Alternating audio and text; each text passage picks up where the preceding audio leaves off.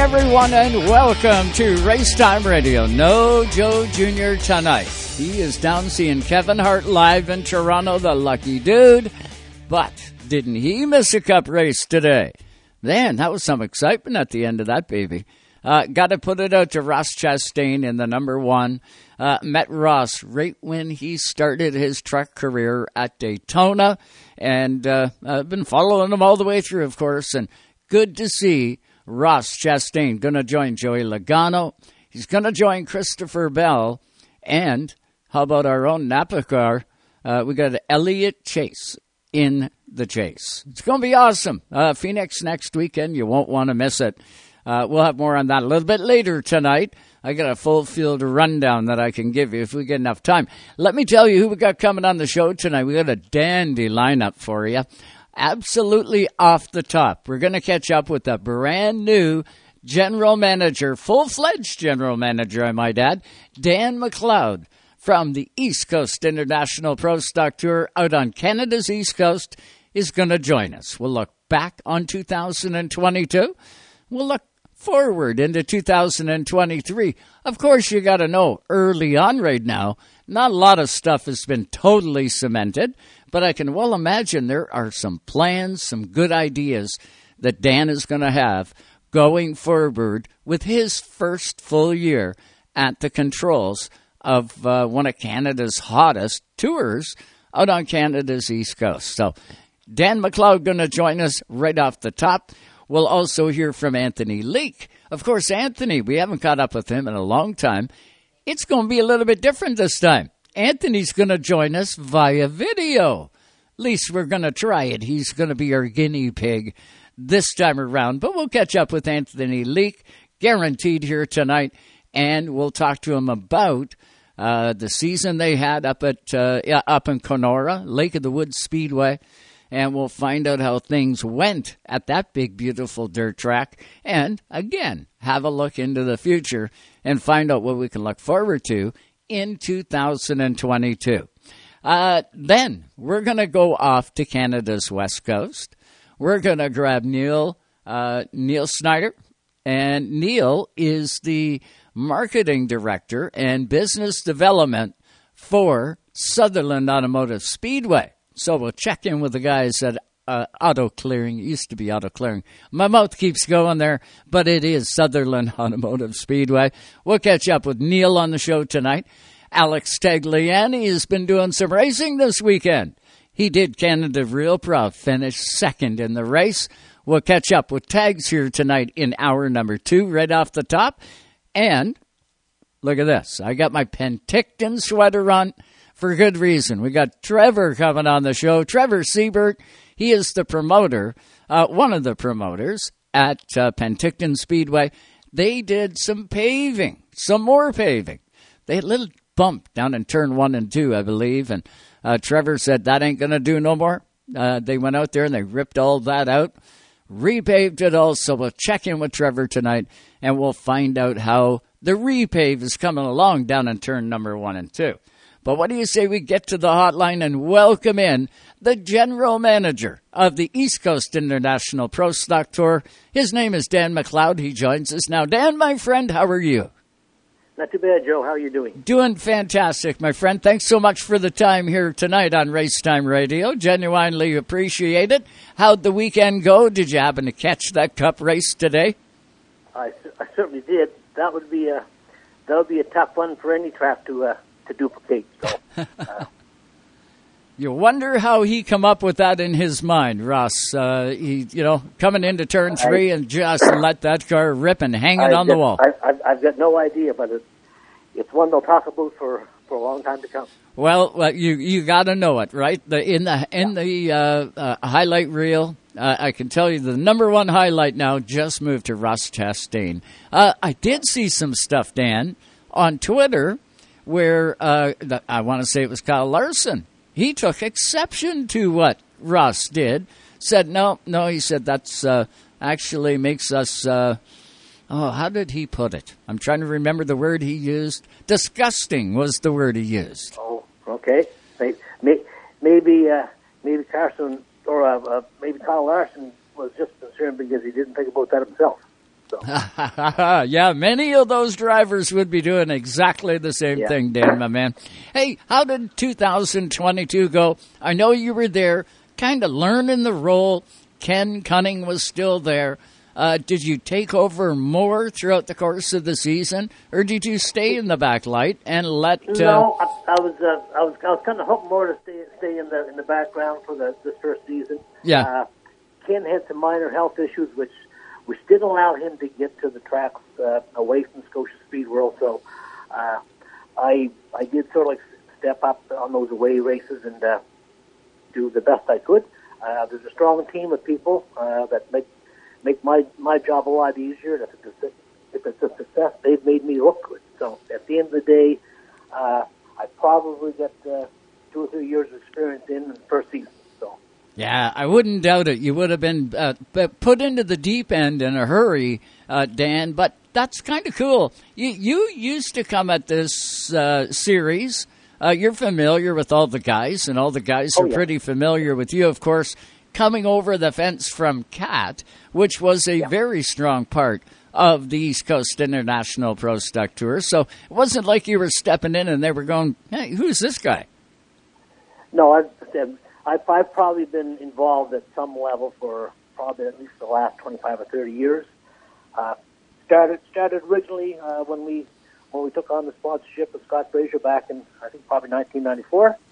And we were with Scott until 2002, 2004, prior to his death. And then subsequent to that, we were involved with the Atlantic Cat 250 race, which was probably the largest race at Scotia Speed World at that time. Oh, guaranteed. So, more than familiar with the drivers and the tour itself. Just a different perspective. In the past, I was a fan and a sponsor. Now I'm on the other side of the fence in the pit. So. Yeah, on the other side. And, man, the teams that you're working with are some very high caliber, super late model teams. They just don't get any tougher. Dan, you'd be able to go anywhere in the country and fill the role now. What's it like dealing with these guys?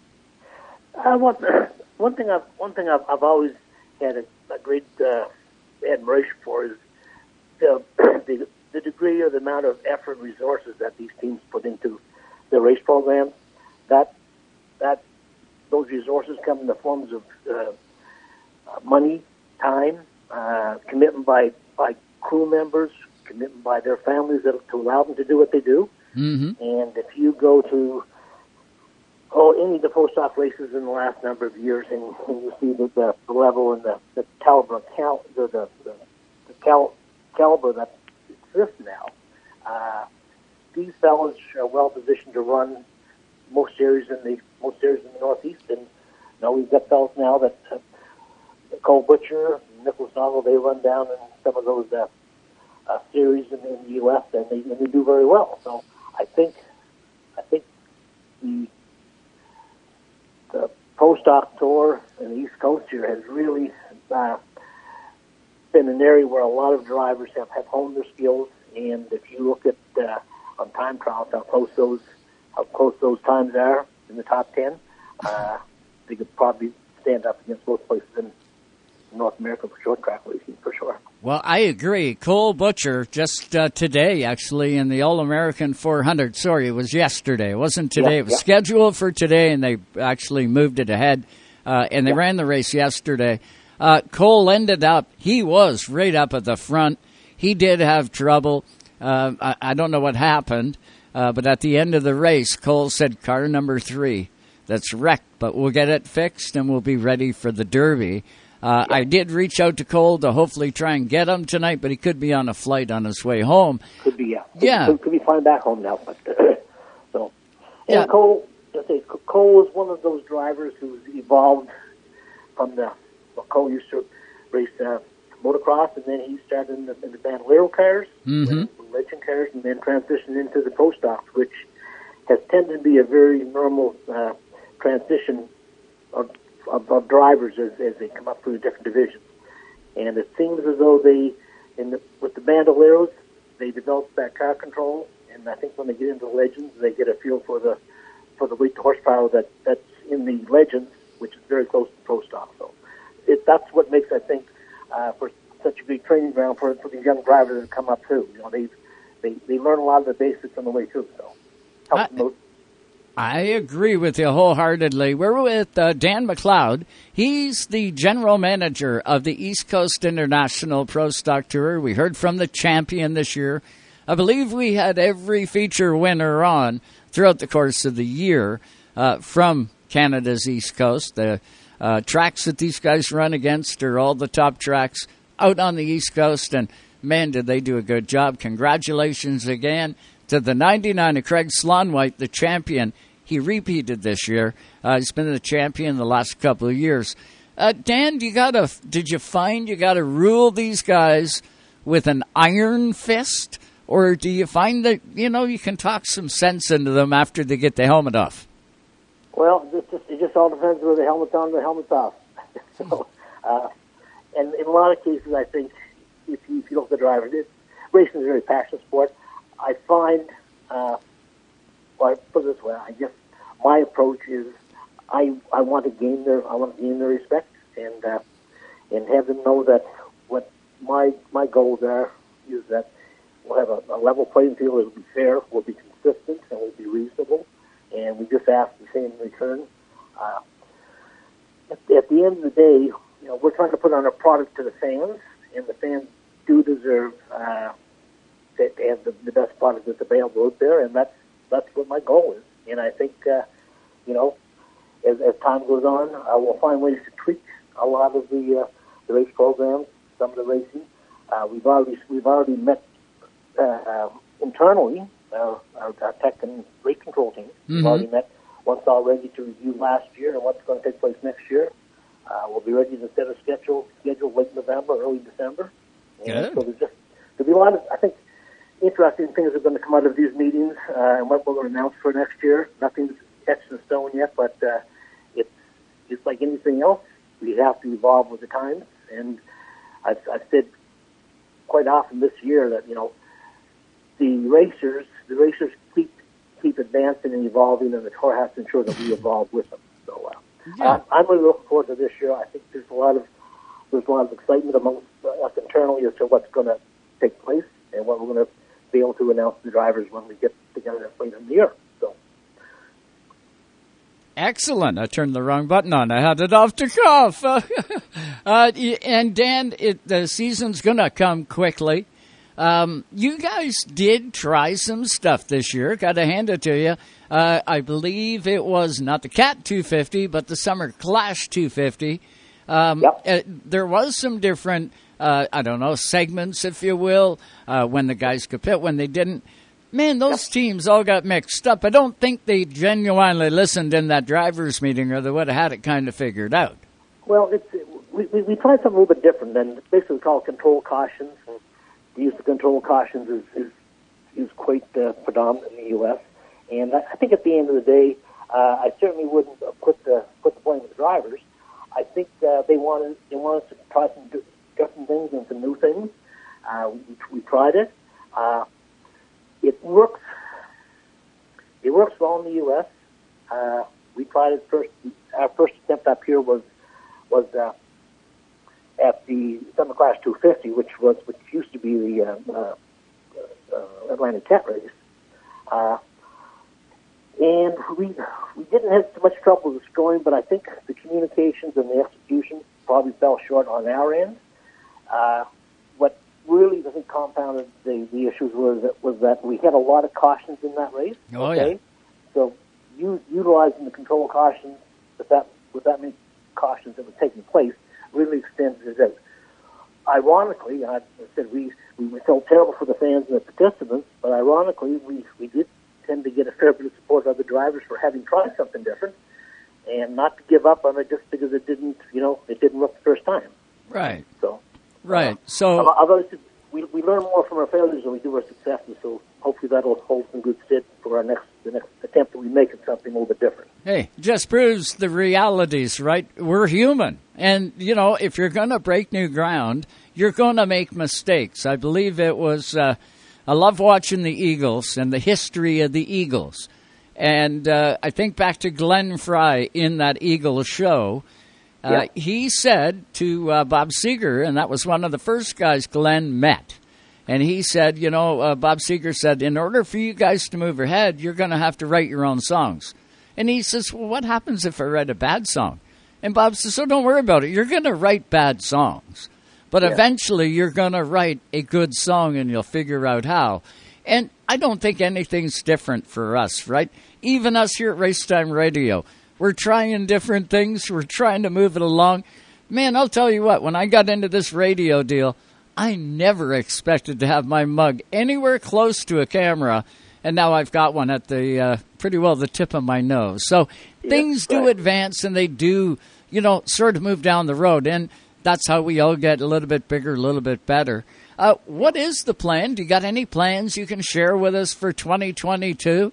Or is this all stuff you got to hold for the drivers' meeting? It's all stuff that we're actually working on right now. We're looking at our schedule. We're looking at our packages. We're also looking at how we can take and inject a little different race programs into any specific race. As I said before, even though the attempt at the control caution didn't materialize or work out the way that they wanted, right? There are some variations that we can look at. We can even try them again. This time, hopefully, the execution will be better on our part. But it was a steep learning. The control cautions were a steep learning curve for everybody. But I do believe that type of a format is something that all the drivers are looking for. And because, as I said before, we did get a lot of feedback from drivers saying, great, and thanks for the apology for the long race. However, the fact that you're prepared and willing to try something different, they appreciated that. Yeah, and Dan, in terms of next year, like I said, it's early on yet. We just finished our season. Right. Our banquet this coming Saturday night. Our first drivers' meeting should be mid-November, and that's where things will really start to gel a little bit for us. So. Yeah, they'll start to take shape, no doubt. Dan, they are in good hands from what I could see this year, like amazing hands.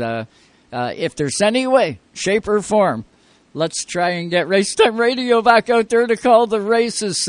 I can tell you there was a lot of fans that I heard from throughout the course of the year. You're going east. And we did for the IWK 250 and thoroughly enjoyed it. Loved the series. There's no doubt there.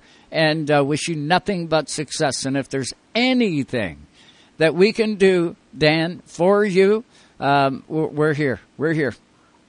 No, I certainly appreciate that, Joe. And as I said, I knew you were down for the IWK 250 and didn't get a chance to speak with you. Yeah. However, we look forward to seeing you down here anytime you want to make the trip. So. She's going to be good. It'll be a good 2023. I can guarantee that, Dan.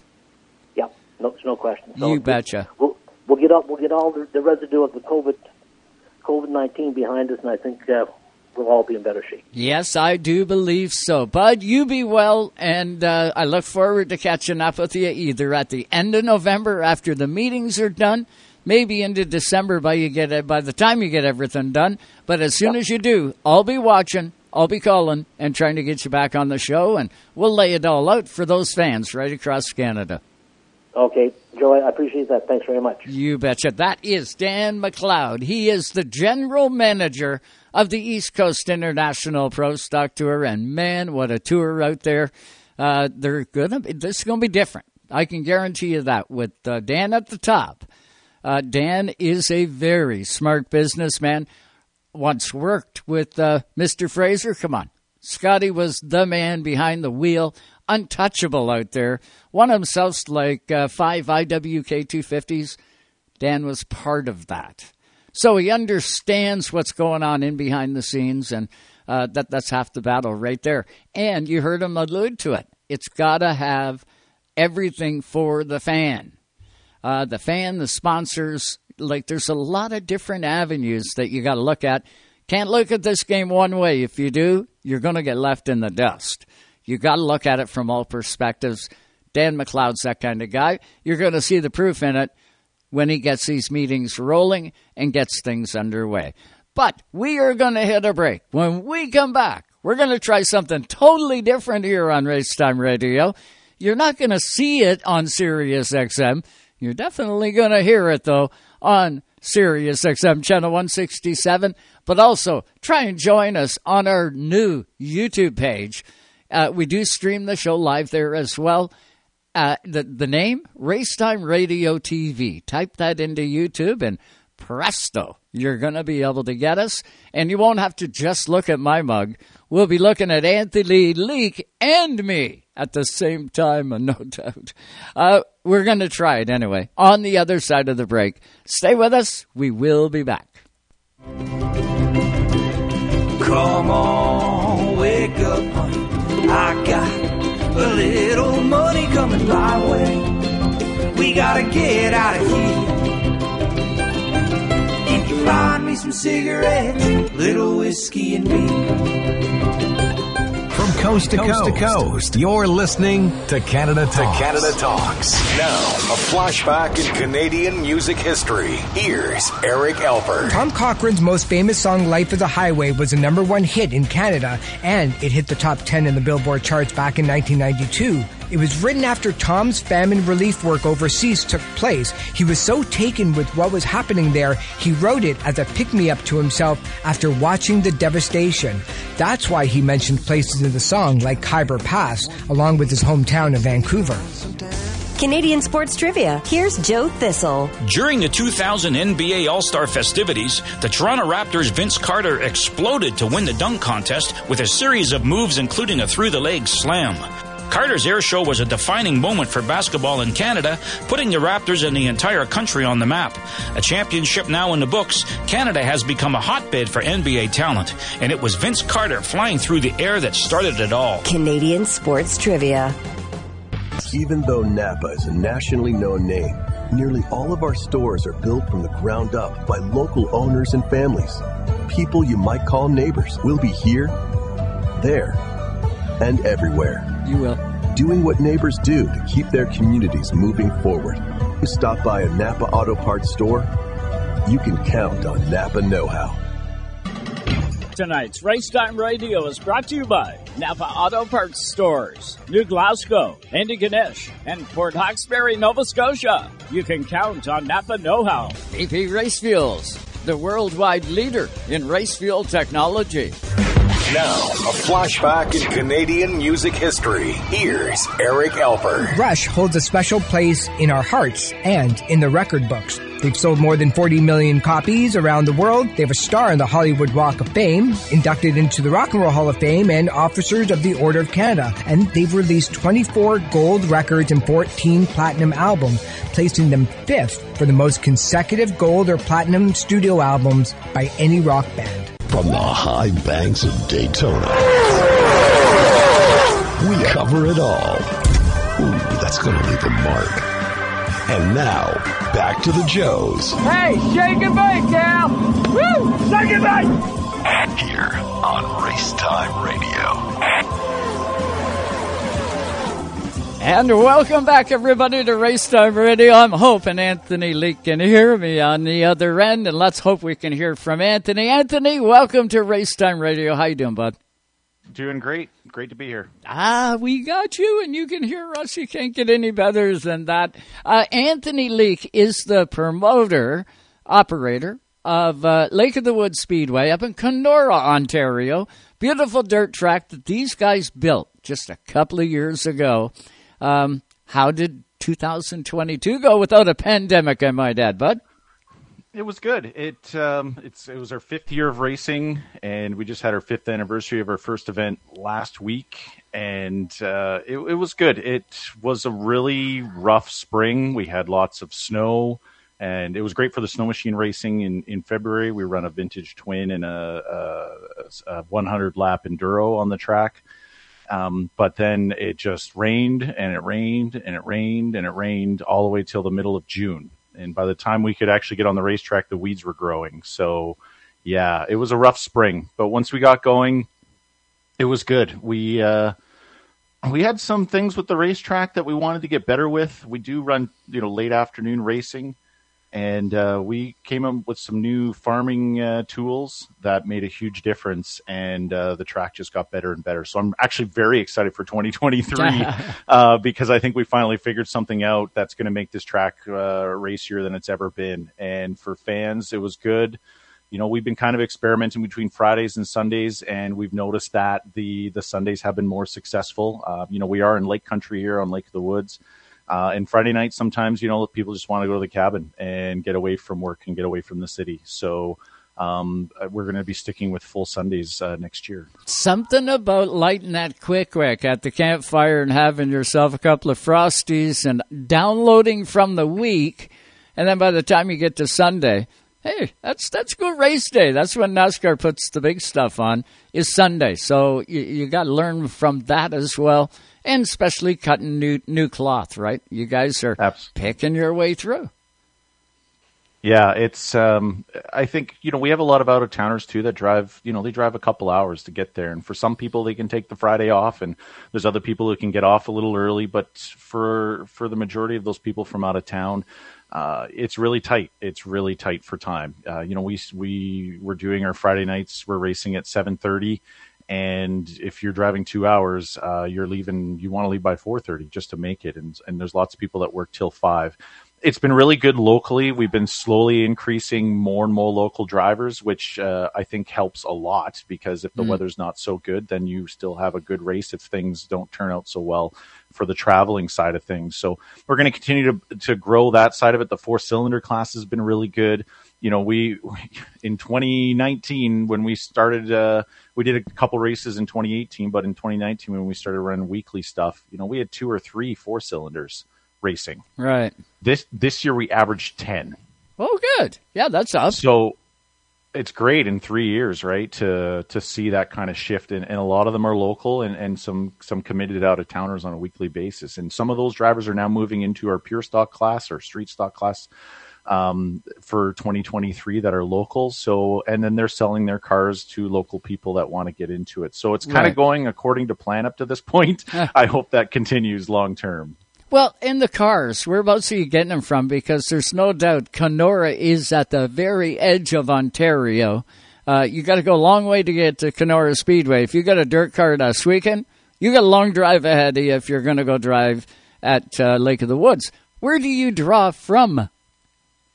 So I'm originally from Emo Speedway. If people who've listened to me be interviewed through you before, it's about 180 kilometers south of here. So Emo's on the border of Minnesota, and Kenora's almost exactly straight north, maybe a little bit to the west by 10, 15 kilometers.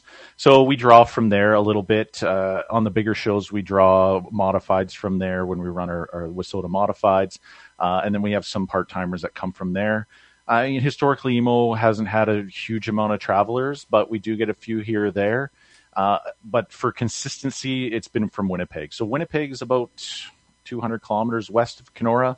Right. It's 40 minutes to the border, about 44 kilometers to the border, and then Winnipeg's another 160 or so kilometers from there. And we do have like Brandon Rehill, who won our track championship the last 2 years. He's from St. Andrews, which is northeast of Winnipeg.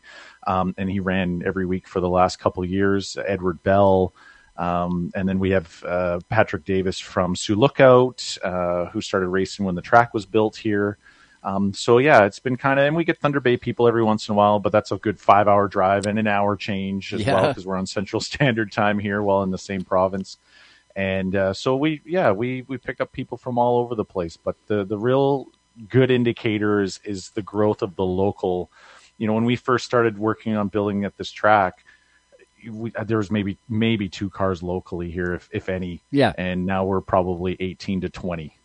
Yeah. And it takes time. There's no doubt. You want to see struggles. You come out to some of the established speedways that have been in business like 50 years or better. And they're lucky. I know one track, I took a look in the pits in July. And, it was a regular night of racing, so to speak. Nothing special coming through. 27 cars in the pits. 27, 5 divisions.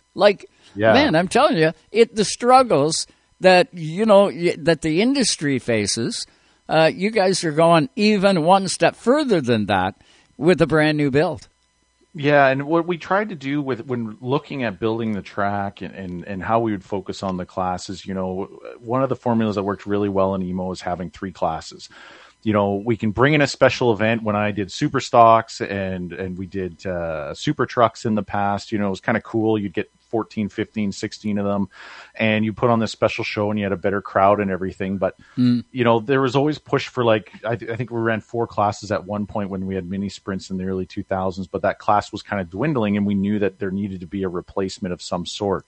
And there's a lot of people who say 3-4 classes makes it into a good program, a couple hours, 2.5 at the most, but it also allows people to get into the sport and pick something. One of the issues that happened years ago is that everyone wanted to get into a different type of car. And I don't know why that happened, but there's a lot of tracks that might only had 2-3 classes in the 80s. And by the mid to late 1990s, they had 5-6 classes, right? Oh yeah. And there's 17 of them now in Ontario. Yeah. 17 classes.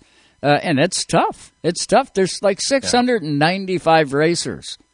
Why, if they would have left it at 3 or 4 divisions, then, how many cars would you have? You'd have a lot in each one, but it isn't that way. It's not that way. No. They were trying to evolve, so I get it because I was part of it. And I think that on top of that, you make a good point there, but I think that there was a lot of assumption on that, eternal growth. And by adding classes, you would hope that people would fill in the classes that currently exist, and you just keep growing. And I think that it's just a mistake. It was a mistake. I mean, when you're in the moment, it made sense because you had so much that people wanted to, instead of one class where there's 40 cars, well, you could have 2 classes where there's 20, 25 in each. So everyone has a chance to run from the qualifying event all the way to the feature, right? Not sending anybody home. That's right. Yeah. And then when it starts to shrink, when the driver base starts to shrink and everything, well, now it doesn't look so good to have 5 or 6 classes because now you only have 10 cars in each class. Yeah. But still got a lot of cars right? there. Yep. It sure is. We are with Anthony Leake. He's the promoter. Lake of the Woods Speedway up in Kenora, Ontario. New build just a couple of years ago. Dirt track. Beautiful little dirt track. I've seen the photos. You guys have done an amazing job. When it comes time for rules, and that's probably the stage you're at right now, is formulating the rules. Do you touch them? Do you leave them alone? Are you aligned with the WISSOTA Modifieds if you got a modified class? Or are you aligning yourself with somebody to try and gain more cars that way? Or what do you got happening there? So when you're starting a new track and you have other established tracks, one of the things we looked at is that we're going to have to stick with where we want to sanction. So when we pick our classes, we looked at, what's entry level, what's accessible in terms of cost, in terms of total cars. So we went with the 4 cylinders as an entry level, and then the pure stocks, which is the more traditional V8 full body stock car, and then the Midwest Modifieds. The Midwest Modifieds is the biggest class in WISSOTA. Winnipeg runs them, Thunder Bay runs them, Emo runs them, and most of the tracks on the border. Is that the one that Mike runs? Mike Balkin, Amber Balkin's dad? No, he runs a late model. Oh, so okay. Mike runs a late model. Okay. If you're thinking Midwest Mod up here, we usually think of people like Austin Hunter out of Winnipeg. Is that what Steve Arpin come out of? Steve came out of a modified because he started getting into racing in the late 90s. He started in a mini sprint and then went to a modified, but the Midwest Modifieds didn't become a class in WISSOTA until about 2000 and in EMO in 2004. Gotcha. Although his father did run a Midwest Mod in 2004 to 2007 in EMO when the class came into existence. And really, I think we've talked about it before, the difference between what kind of happened in WISSOTA was that the modifieds were getting more and more expensive. Mm-hmm. And so the idea was to create a more cost-effective modified that had an older modified chassis with a more limited engine. Crate engine or something. Yeah. Kind of how limited late models work today for crate late models. Yep. Well, they're gone now. They're gone now. We haven't got any. Oh. Which is a real shame. I look at Sunset Speedway 4 years ago. They had, I want to say, 34 limited late models running under the NASCAR banner. It was a dogfight. It was an excellent show. And I do not know to this day what happened other than they changed the rules, and it got more expensive. So I do believe, and I could be wrong, but I do believe they were pushing them more towards a a Pro Lite model to try and boost that end. And it blew up. I know it did at Sauble Beach. It definitely blew up. But I digress. When we get to, are you at the stage now where you're setting the rules, and do they go in stone? So originally, the 4 cylinders we got from Winnipeg's rule package, because we knew we would have to draw from travelers, we wanted to make sure that we aligned as best we could. And we knew we had a lot of interest in the pure stock thing. And you know, dirt and asphalt, you know, there's quite a bit of differences in terms of how rules work and how some of the racing works even in of itself. So it's hard to do like a one-to-one comparison on things, because limited late models have actually been somewhat successful in a lot of the dirt tracks in Minnesota. Right. But you know, we kind of work with the drivers. I try to work with Winnipeg in the past on having a rule package that's consistent. And of course, Emo's been interested in it lately. Thunder Bay runs our rule package, which is the same as Winnipeg. Cool. But for the pure stocks, it was really, we were unsanctioned, and we tried looking at sanctioning with WISSOTA and possibly changing engine packages, but to go from a 350 to 305 just didn't make sense. So WISSOTA's worked with us really hard at allowing us to create what we call the Northern Pure Stock WISSOTA region, right, where our cars can't race in the WISSOTA national system, but theirs can run here, and we can continue to run a parallel rule package of what we have or what a WISSOTA car might want to run. I think that's going to change and shift, and we might end up as a WISSOTA street stock eventually. I think just the way for reliability and availability of parts, it's inevitable that these older pure stock chassis and stuff are going to have to, and parts are going to have to move to a more standardized system, and we might be full WISSOTA street stock in 3 to 5 years. But really, it's working with the other racetracks, trying to find a way that works with what currently exists and where we're trending to, and just trying to have a plan long term in order to keep the sustainability of the classes without getting it spiraling out of control as well. So it's a difficult thing to do, but we try not to change too much unless we have to. Well, it's a balancing act. It always is. The promoters, being you, man, you guys got your work cut out, because you got to try and please the race base. It's not a democratic society. You can't just lay it out and say, okay, boys, we're going to vote on one thing. If you do it, you're done. So you can't do that. You got to sort of go by the dictatorship. But every single decision you make has to include money, fans, racers, pitgate. It all goes on and on. So every decision you make has to affect those. And if you're affecting one more than the other, man, it's time that you got to hold up and, you know, hold the line. And it's a tough, tough thing to do. I did it for 14 years. And I did it with some of the best and craftiest racers that you can imagine back in the day. And I loved it. I loved it. But I'll tell you what, if your feet aren't, if your heart isn't bouncing under your chest when your feet hit the ground in the morning, you're not making the right choices. You got to do that. Yeah, absolutely. It's there's so many plates on the table at the end of the day, and you try to juggle it all, and everyone has a perspective, whether you're a fan or, you know, our operation is run by volunteers, and, you know, they all want to pitch in terms of how they can make it better, which is great. And I always try to have an open door, communicative relationship with drivers and sponsors and fans and volunteers alike to try to do our best, you know, and we can't make everybody happy. That's just the reality of it. But we try to at least give opportunity for people to speak when they like to. You know, Terry Volz, who was executive director and involved in WISSOTA for a lot of years, he says, just because we don't decide upon what you're saying doesn't mean we didn't listen.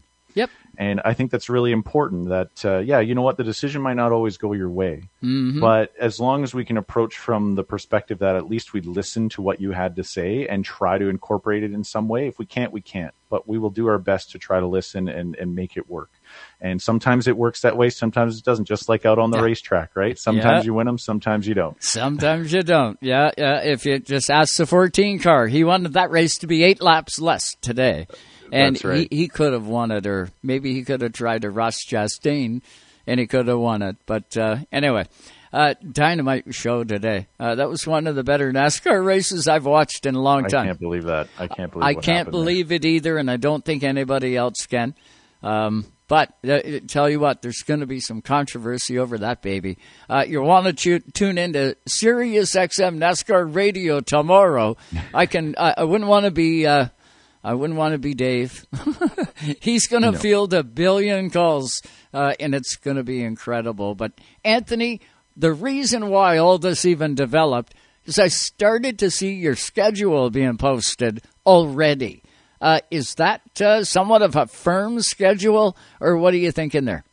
It's relatively firm. The racetracks don't change a whole significant amount on each year. I think the only thing that might change is the type of event we might have in terms of classes.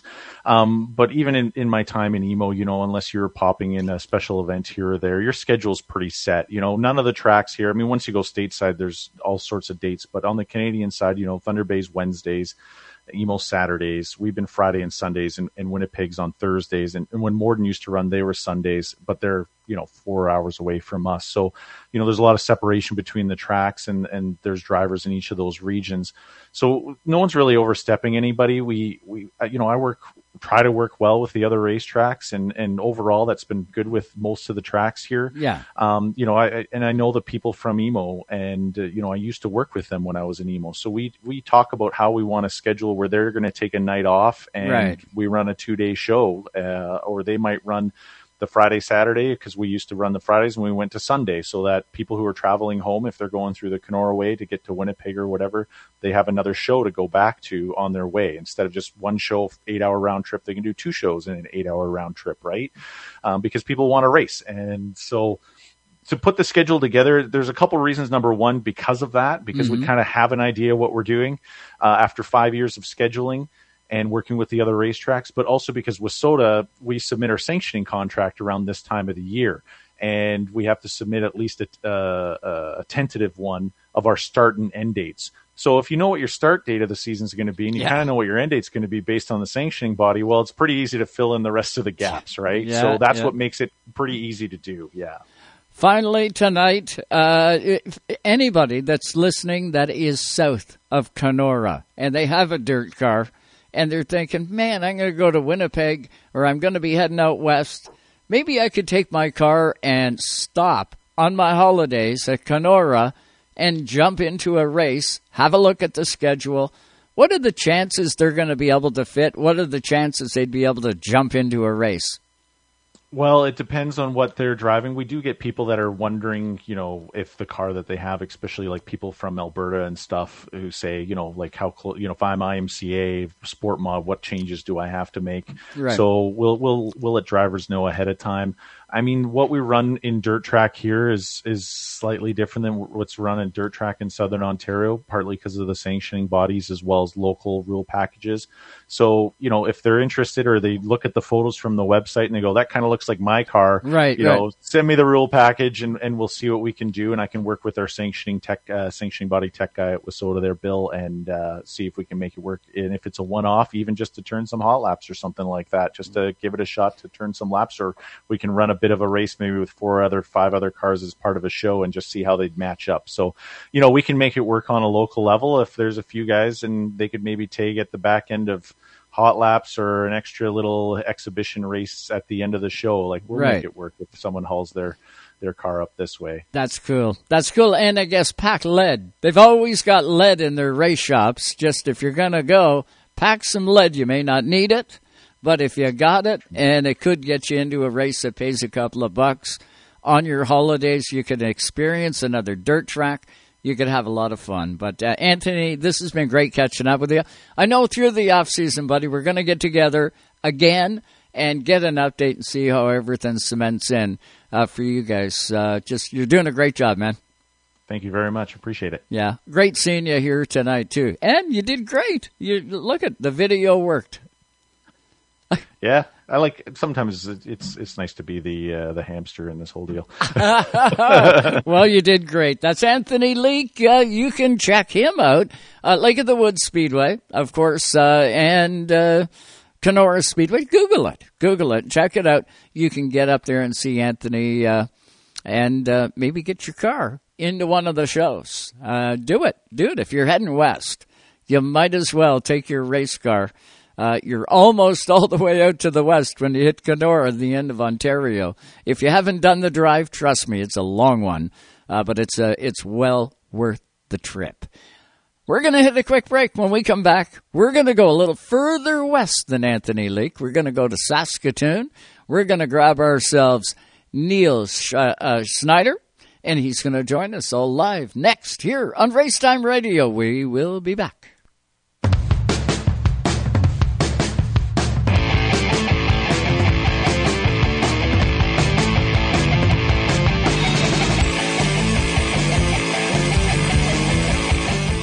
It's time to get back to the racetracks. For over 30 years, Quick Fire Starters have fueled this sport on and off the track, making lighting your campfire as easy as 1, 2, 3. There's no need for kindling or paper. Just pop your Quick Fire Starter in the pit, add your wood, and presto, you're a pro. Quick Fire Starters. No harmful chemicals, and guaranteed to light your fire every time. Quick Fire Starters, the world's best fire starter. Rev TV, your motorsports and automotive destination. Watch live races from around the world and right here at home, from 2 wheels to 4 and so much more. Rev TV is your source for motorsports. Rev TV features exclusive race series, up-to-date news coverage, documentaries, how-to programs, and adrenaline-filled lifestyle programs 24/7. Go green with Rev TV. Contact your TV provider to order. Tonight's Racetime Radio is fueled by AP Race Fuels, the worldwide leader in race fuel technology. If you're a Springsteen fan, you just found the promised land. Hear rare interviews and performances. Live concerts. Is there anybody alive out there? Celebrity guest DJs. This is Rob Lowe. Hey, baby, it's Little Steven here. And more exclusives when listening to Bruce Springsteen's channel. Welcome, Bruce Springsteen, to E Street Radio, your home away from home. Great to be here. E Street Radio, Sirius XM Channel 20.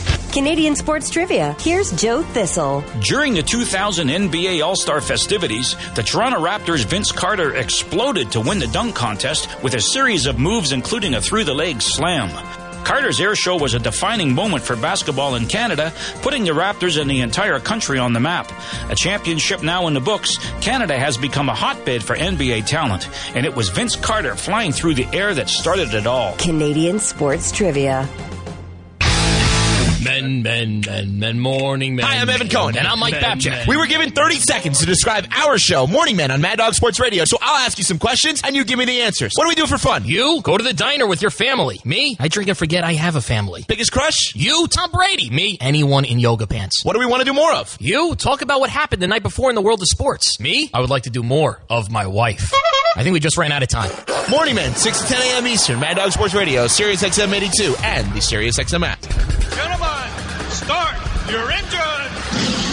Welcome back. Racetime Radio. I think I like it too.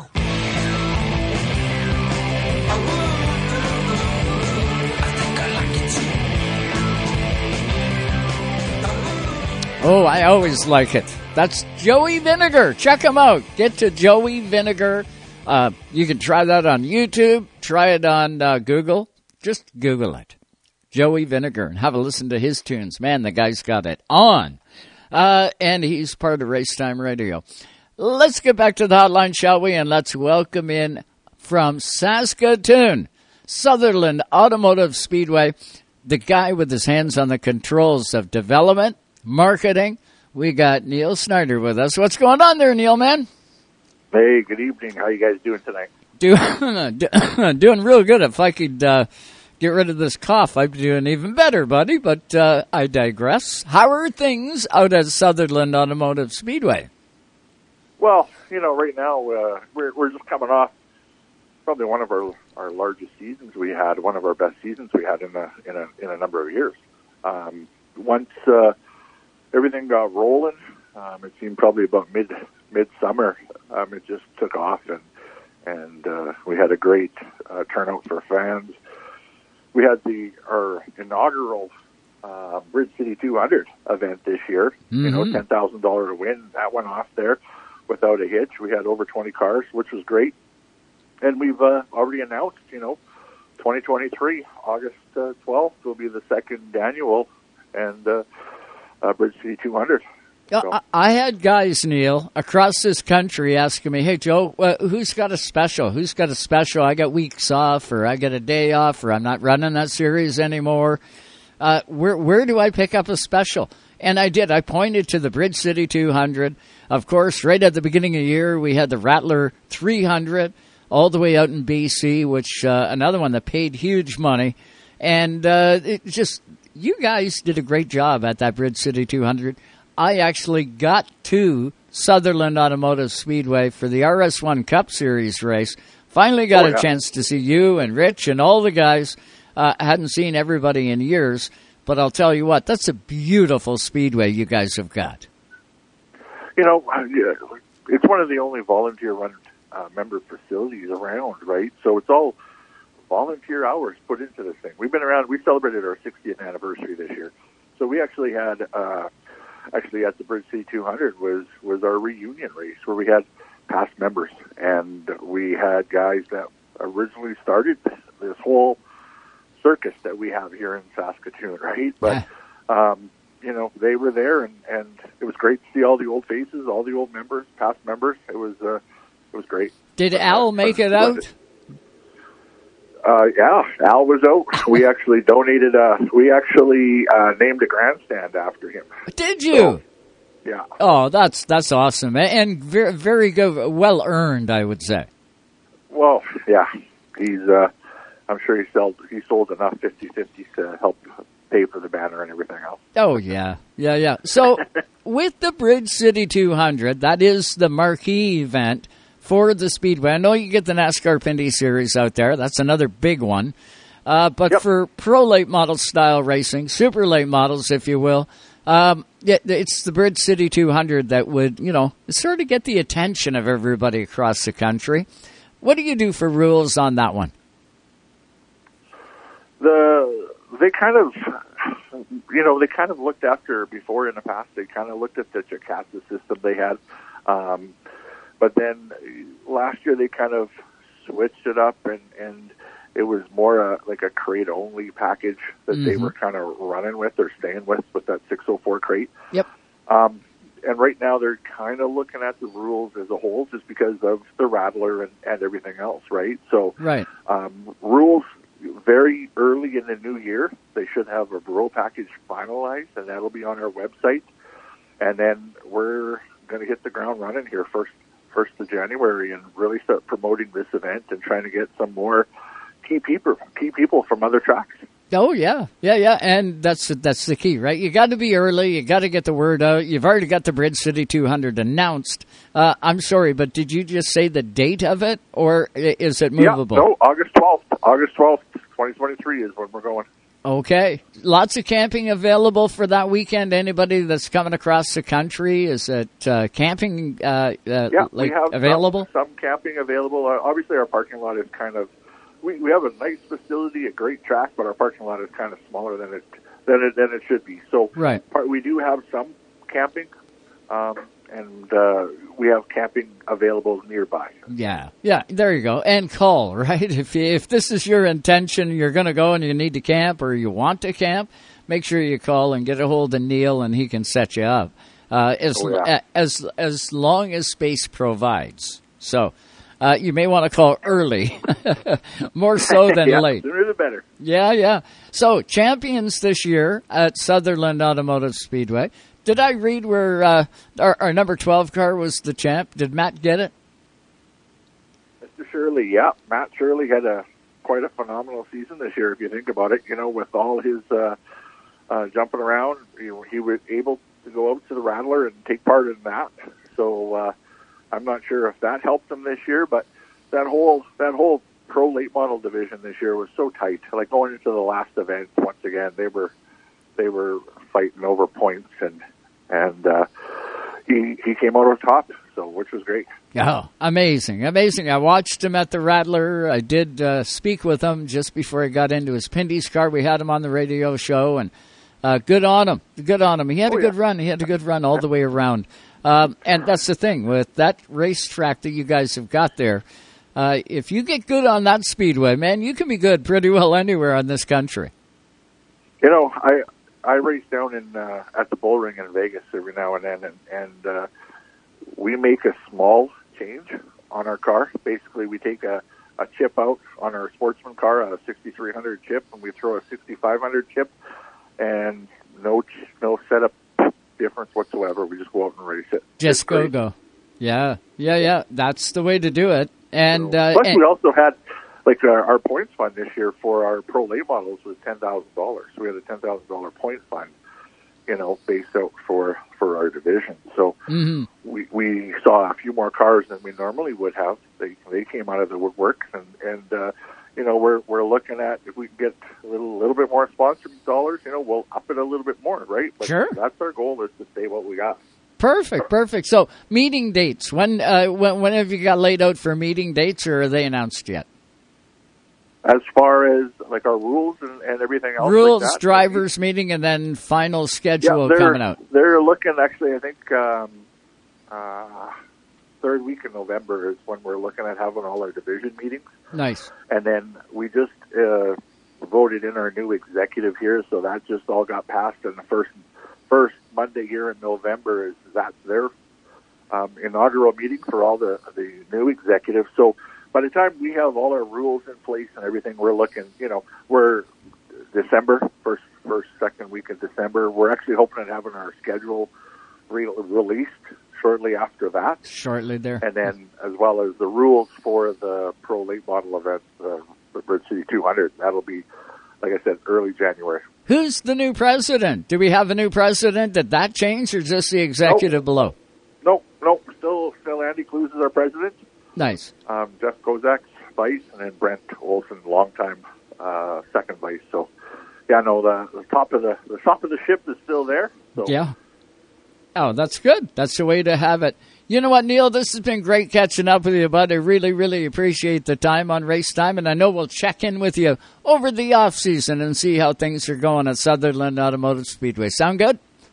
Sounds good. Thanks, Joe. Thanks for all you do for racing and getting all our local tracks and everything else a chance to get out there and stand on our soapbox and start yelling what we have available for the new year. So thanks again. Thanks to all the fans for listening. And remember, just support your local racetrack, right? So exactly. Well said, my friend. Well said. And do me a favor, say hi to Rich.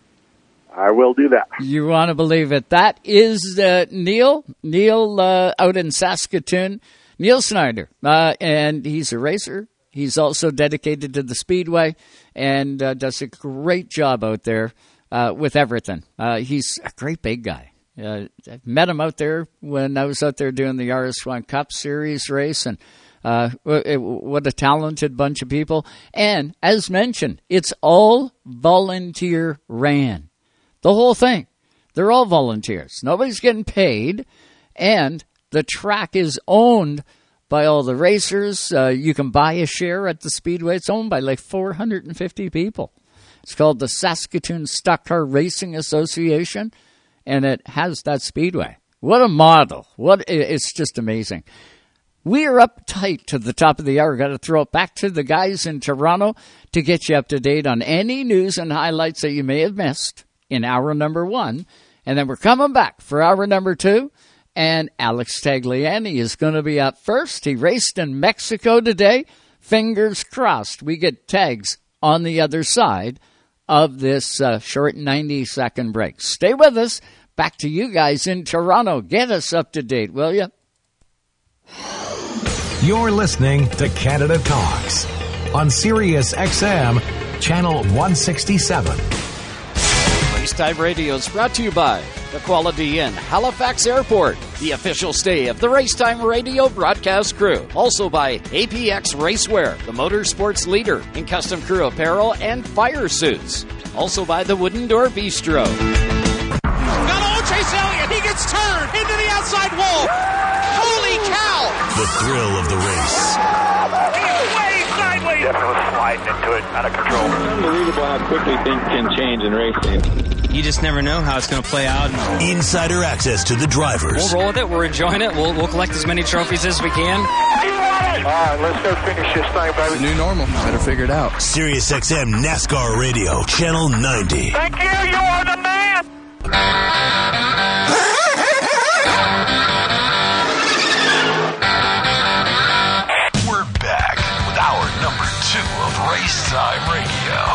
with the two Joes here on Race Time Radio on Sirius XM 167, where Canada talks.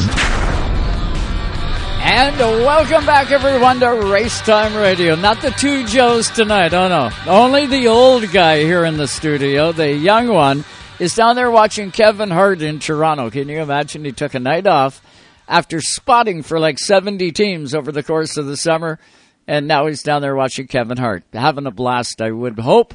But we are live on Race Time on Sirius XM Channel 167, Canada Talks. And don't forget to check out our new YouTube channel, Race Time Radio TV. Check it out. We do the show live on there and on racetimeradio.com. PerformanceMotorsportNetwork.com also re-airs Race Time Radio 3 times throughout the course of the week, and we want to thank them for doing that. Let's get back to the hotline, shall we? This next guest always, and I repeat, always does Canada proud. He did it again this weekend. He ran the Freightliner, I think it was Freightliner, Legends race in Mexico. The Mexico GP. Alex Tagliani, our own, was down there, and he almost won himself a race. He joins us on the hotline. What's going on, Tags? How are you, buddy? Hey, how are you, everyone?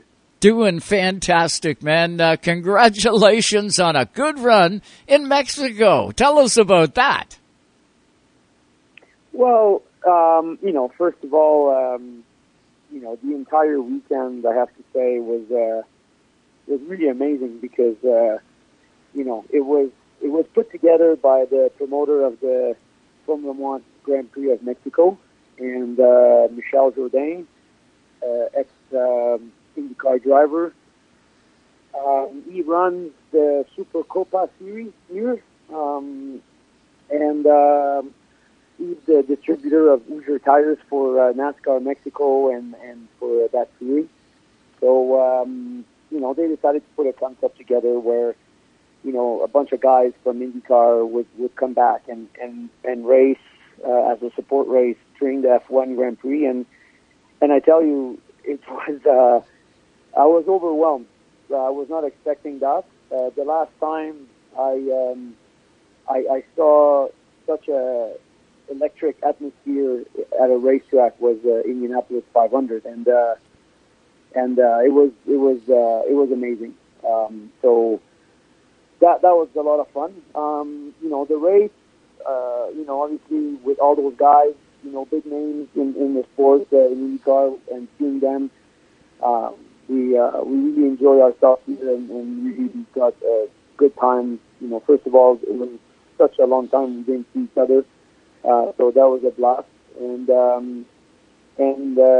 learning about this series, I really think that I learned a lot of things that I can bring back to NASCAR Canada, and hope that we can improve our theory, improve our sport. I mean, we always learn, but the car were absolutely amazing to drive, and it was a lot of fun. Yeah, I was always and always very proud to see the Canadian flag on an F1 podium in the middle of a stadium, packed with 100,000 people. It was it was cool. Pretty wild. Tags, you always represent us well, but to see guys like Max Pappas, I believe, was in that race. I seen you with Paul Tracy. I seen a photo with you and Paul Tracy, and we got to send our condolences. I believe Paul lost his dad, I believe, just a week or so ago. So our thoughts out to Paul Tracy for sure. But it was great seeing some of the photos, and, I took a look at Max Pappas. I couldn't believe he was going to get back into a car. How did he do? Who won the race? So Michel Jourdain won the race. And I finished second. I drove back to him. It was going to be a tight race, but just a bit too short. We were matched with with another driver, so everyone was matched with another driver, and so I was going to start the race the way my co-driver was finishing his race on Saturday. So my co-driver was doing a good race, but but then he had a penalty, and then he had fun fighting with another driver. So finished, I think, ninth. So we started ninth, and it was a good fight. I had to work quite hard to get to Michel. Michel, I think. And so by the time I got to him in the last lap, I think I picked up a back marker in the fast chicane in the back, and I was 0.8 of a second behind him, and I went back to 1.9 seconds behind him, and I finished 1.1 seconds. So wow, just just at the wrong place at the wrong time. But I think the way we finished, it was proper. It was he worked so hard for putting this race together, and I was glad to see him enjoy the win. And then he said that I pushed him pretty hard and he had nothing left at the end. I had nothing left. I pushed so hard to pass people. I mean, we ran a 1:51.7. The second fastest lap was Michel at a 1:52.1. So we were 4/10 quicker than him, but I did all those qualifiers so soon that when I got to him, I was able to follow, but I didn't have anything left in the tires to give it a go. So it was a good finish. I think he deserved it because he put so much effort, and I would like to see this concept being replicated elsewhere. Maybe at GP3R, maybe at Indianapolis, and doing like a triple crown of this type of format. I know that we spoke with Dominic at GP3R already. We've seen before, those guys have worked hard to bring the FIA Rallycross Championship as a second race during the 2 weeks of racing in Three Rivers. So maybe that should be a concept that will be pleasing the fans. I don't know. There's more to talk, but like I said, I learned a lot about the series, the car, the build, what they run, for brakes, for shocks, for all that stuff, and for motors. There's so much I would like to say to the folks at NASCAR in Canada I think to improve our sport and our financials and everything. It's just it's out there, right? It's out there for us to grab. We just have to discuss about it and try to see if it's a possibility to take the best of what's out there and implemented it into our series. Yeah, and using those same NASCAR Pinty's cars that you guys used, like they're an amazing race machine. Were the Mexico cars just a little bit different, Alex? Were they what type of differences were they inside the car? Did it feel like it? Yeah, so the chassis is a TA2 chassis. Obviously, it's built by someone in the U.S., the same builder that built TA2 chassis for Trans Am series. The motor is an LS3 motor with a restrictor on it. So I think the car lacks a little bit of horsepower, but obviously you can remove the restrictor to give it a little bit of more grunt. Mm-hmm. But obviously the braking system is just out of this world. The shocks are really not expensive, but they're proper racing shocks. It makes the platform and the car just amazing to drive. And they're running Hoosier here. It's the same as us. The General Tire is the same company, but they're running a Bike Life tire on an 18-inch rim. We're running on a 15-inch. So, they're already going towards where, Cup went. The shifting is paddle shift, 6-speed box, very reliable. It has everything you need. It's just, it feels a lot like a NASCAR car because the chassis, it's a tubular chassis and it's built, with the mentality of NASCAR and Trans Am, but I just think the components around are making it quite nice. It's a Formula One racetrack, and we were not missing any horsepower, even though probably on the dyno that engine configuration would have a lot less horsepower than our engine. But, Right.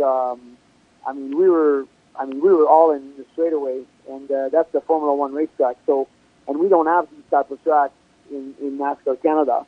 The biggest track we have with the longest straightaway is Mosport. So, yeah, I just think there's a lot to learn, and it's a very affordable series, way more affordable than us, and with much bigger technology in the cars. So there's some thinking for sure there. I mean, I'm glad I did it, and maybe this is going to open discussions for always trying to improve, our series, because that's my focus, right? I mean, I just want to try to improve NASCAR Canada because that's where I am. But listen, at the end of the day, I left the track today, and I've got 2 offers to run full time here from two teams. So, yeah, it was. No. Now it's who knows? No, right? No. It's You're crazy. stopping right there. You're not running in Mexico full time next year. We need you in Canada. No, listen. I'm committed to NASCAR Canada. Obviously, I'm working with tremendous sponsors for a long time, and I've been with the 22 racing team also for a long time, and we've been very close to championship, too many times, and and now with my association with Quick Wit and the tag 4-pack edition in all the Rona store, it's just so many good things that just started in 2022. We're not about to leave all that behind, but Kind of nice to get the offers, though, isn't it? Yeah, no, it's great. I mean, I see it's a big market here. I mean, the population is heavy, and the series is growing. They're doing a fantastic job, and the cars are good. I mean, they're running with Mercedes body, but I would not be surprised if in the future you see different manufacturers' bodies, joining up. And to me, what's really interesting is that they're gonna do the body no matter what, and they're gonna let the team decide which body they want to run. Something that NASCAR should also consider on our side. I mean, someone should build the body, and 4, 5, 6 different manufacturers, and each and every team has a choice, to start the season with whatever they want, to open up the opportunity to knock at some dealer's door and get some money, right? That's always the hard thing. So, yeah, I was here. I enjoyed my time racing, but at the same time, I was sneaking around and always trying to learn, what other people do better and what other people do worse, right? To always try to stay at the top. Well, they could have created a monster, Alex, sending you to Mexico, having a good time. But you know what? That's where research, development, and all that stuff comes from. Kind of cool. You finished second today in what was a dynamite race. Did that one air live somewhere, or is it going to come up? Do you know, Alex? Yeah, it was on Fox Sport here. I mean, the rights belong to Fox in Mexico, and they also have the rights to the Formula One here. So they only air that race live here, but I'm sure it's going to come out at some point, and we'll be able to share it with all our Canadian fans. It was definitely a fun race. I mean, we were here, as fast, IndyCar drivers and racers and try to have fun. But at the end of the day, we're all racers. So when the green flag drops, I mean, we were pushing. I mean, Casey Mears, a lot of experience in NASCAR, and he was on the pole with his co-driver qualifying on the pole. Paul was fourth. There was a lot of quick drivers out there, and some regulars as well, right? I mean, Mario Dominguez, Michel Jourdain are regulars here. Luis Diaz, that was second for a long time in the race. They all have their own cars, and they race regularly in that series. So it was not easy, but we had some amazing fights on track, and I can't wait to see the replay. Yeah, me neither. I'll be watching. You can guarantee it, Alex. Question now for you that we've got this taken care of. You're coming home. You're a busy guy when you get home. I see you started a new podcast, new broadcast that is going to help as well. Tell us about that. I missed the last part. Sorry, buddy. Oh, that's okay. I was playing with the board. I probably turned something the wrong way. Can you hear me now? Yeah, very good, very good. Okay. You are going to be a busy guy when you get home. You've got stuff going on. You got new broadcasts that you're doing. Can you tell us about it? Well, I'm working on something, but it's not for right now. I'm leaving Mexico City tomorrow morning. Right. I'm arriving home, in the afternoon, and then the next day I fly right away to Daytona. I have a test in GT3. So we have a week test there with the BMW M4 GT3, and in preparation of the 24 hours. So just enough time, 12 hours to do some laundry and wash the suits and get the bags ready and just jump on a plane again. So that's gonna get me another week away from home. Right. I'm sure that from 3 p.m. that I land to when Eva's gonna go out for Halloween, I'm gonna try to also come home and pass on some candies and some tag on the go cookies for the kids at home, and she expects me to join the family and to be like vampire family. So my costume is waiting for me there, and as soon as she's in bed, I'm just gonna repack my luggage and get ready to leave. Yeah, she'll wake up and the big vampire will be gone. He'll be gone down to Daytona to run again. Yes, exactly. So yeah, it's 2 weeks of cool racing, very busy. I think it's going to slow down after that, and then we'll be on some other projects. Well, then it'll be Christmas. By the time you get back and finished up, you'll be, the tree will be up, and it'll be just about time to celebrate Christmas. And is it safe to say, Alex, that you're going to be NASCAR Pinty's next year, full-time again? Listen, I mean, you know me for a long time. I just, I don't like to make announcements until everything is set and done. Right.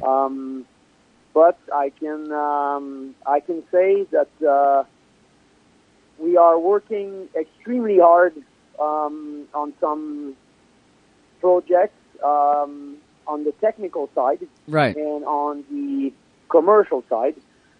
So, I mean, the plan is to be back and run full time, and so there's a lot of talks, happening as we speak to create something, bigger, stronger, better, mm-hmm. And there's already things in motion, I can say. Good. So I'm excited about that, and I think it's going to bring something new, right, to my program, and I think we're going to benefit from it, on performance and speed and all that. So that's already going. I can tell you that much, and there's more to come. So, but like I said, until everything is fully firmed up, I would like to just keep things close to my chest and wait until everything is set in stone. Well, nothing wrong with that, Alex Tagliani. That's why you're a professional. I just thought I'd ask. Maybe it was done, but I know you're going to be a busy guy in 2023. I can guarantee it. But coming off a second-place finish today in Mexico, or not today, that was yesterday, right? No, it actually was this afternoon. I just walked out of the track and got back to the hotel. It's, I mean, it's crazy here. I can tell you. There's they did a fantastic job to promote the race, and everything they've done from outside to inside the paddock, the fan zone, and I mean,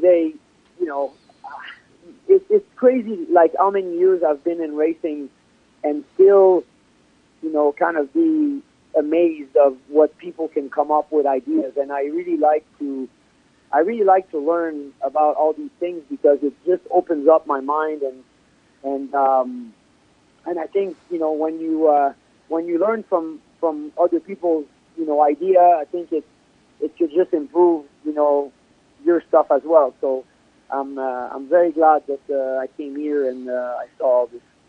Oh, I wouldn't doubt it. Good guy to send down there, I'll tell you that. Canada's going to profit by it. We'll have a bunch of new ideas. Alex, you got to thank you for your time tonight on Race Time Radio. As always, we appreciate it wholeheartedly. I know the listenership loves hearing from you. And congratulations on a podium finish today in Mexico, buddy.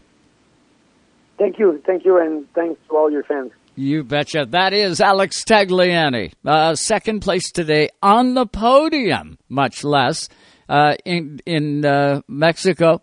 You heard him. He's not going to be down there very long. He's going to be back home tomorrow. Got to do Halloween with his little girl. And then off to Daytona and get the stuff ready to go for the 24 hours of Daytona. Tags will be teamed up with a bunch of good guys. You can guarantee it. We're going to hit this break, and we're hopefully going to get Trevor Siebert on the other side of it. Stay around. We will be back. She was a girl in a short dress. I was a boy in a charcoal vest. When the winter wind came calling, that orange like a stalling. I was the one who kept waiting. From coast to coast, you're listening to Canada Talks. Canadian Sports Trivia. Here's Joe Thistle. November 24th, 2019, the 107th Grey Cup in Calgary, and Winnipeg's 33-12 defeat of the Hamilton Tiger Cats signaled the end of one of the longest droughts in CFL history. It was the Blue Bombers' first championship since 1990, and for running back Andrew Harris, it was doubly historic as he was named Most Valuable Player and Most Valuable Canadian, a first in Grey Cup lore. Canadian Sports Trivia. Even though Napa is a nationally known name, nearly all of our stores are built from the ground up by local owners and families. People you might call neighbors will be here, there, and everywhere. Doing what neighbors do to keep their communities moving forward. Stop by a Napa Auto Parts store. You can count on Napa know-how. Tonight's Race Time Radio is brought to you by Napa Auto Parts Stores, New Glasgow, Antigonish, and Port Hawkesbury, Nova Scotia. You can count on Napa know-how. AP Race Fuels, the worldwide leader in race fuel technology. Epic Racewear. Look, feel, be epic at epicracewear.ca. Now, a flashback in Canadian music history. Here's Eric Alper. Rush holds a special place in our hearts and in the record books. They've sold more than 40 million copies around the world. They have a star in the Hollywood Walk of Fame, inducted into the Rock and Roll Hall of Fame, and Officers of the Order of Canada. And they've released 24 gold records and 14 platinum albums, placing them fifth for the most consecutive gold or platinum studio albums by any rock band. From the high banks of Daytona, we cover it all. Ooh, that's going to leave a mark.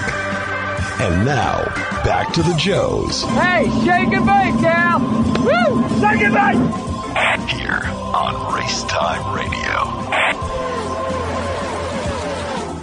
And welcome back, everybody, live tonight on Sirius XM, Channel 167, Canada Talks. We are live on racetimeradio.com. And how about live on our YouTube channel? Just type in Racetime Radio TV, and you can pop right into the studio here. If we got a little bit of time here, I'm about 15 minutes, maybe 10, 15 minutes ahead of getting Trevor Siebert on this show to talk about the changes at Penticton Speedway. So I've actually got some time. I haven't got Joe here to talk to. Sue's all the way in the control room. So if you would like to call in, if you got, did you happen to see the end of that NASCAR race today. How about the end of yesterday's Xfinity race? That was exciting as well. A lot of fans were doing a lot of booing at the end of the Xfinity race. But if you got some thoughts on that, you want to call us in, you can do that. We got a little opening right now. The phone number is 519-371-7588. 371-7588. Or if we're friends on Facebook, you could always video call us, video call in, and we'll actually be able to see you when you do it. We could do that way too. So there's two different ways. But the end of the NASCAR race today was right off the charts. If you didn't see what Ross Chastain did today, the 95 won the race. And we got to congratulate Christopher Bell. He was on the outside looking in. He was the guy, I want to say he was 49 points out. So he didn't have. The only chance Christopher Bell had to make the big stage was to win the race today. That's what he had to do. And there was 25 laps left to go and a caution come out. So Christopher Bell, his crew chief, said, look, if one or two or maybe even three guys start coming down pit road, you're coming down. And we're going to put 4 tires on your car. The 14 cars stayed out on old rubber. The 41 cars stayed out on old rubber, doing the track position, because it's pretty hard. Track position was everything today. Christopher Bell came down and he picked up 4. Denny Hamlin grabbed 4 tires. Quite a few guys in that line. I do believe Ryan even picked up in the 12 car. I think he picked up 4 tires. Went back on the track, and they dropped the green flag. Well, the 14 car and the 41 car on old tires were doing fantastic. And I thought, wow, new tires aren't going to do it. The new tire guys, they're not coming. They were a little bit, but they weren't coming. And it was, 10, 15 to go? Well, you should have seen the guy with the 4 skins come then. They started moving through the field. Christopher Bell was running the leader down, caught the leader, and got by him. 5 to go, then 2 to go, then white flag. Christopher Bell's going to win this race, hands down. He wins the race. Ross Chastain is out of the championship by 2 points. That's 2 cars. Denny Hamlin had made his way up. I want to say he was second or third. He was second or third. Anyway, Ross Chastain going in to turn number 3. It came into his mind, I guess, and he thought, I'm going to rim ride this track. And he put the right side of the car, right against the wall. And he put his foot to the floor. And I'm telling you what, you got to see this. If it isn't on every highlight reel, on every newscast in the country, I don't know what sport, I don't know what NASCAR's got to do to infiltrate and get on every sports broadcast.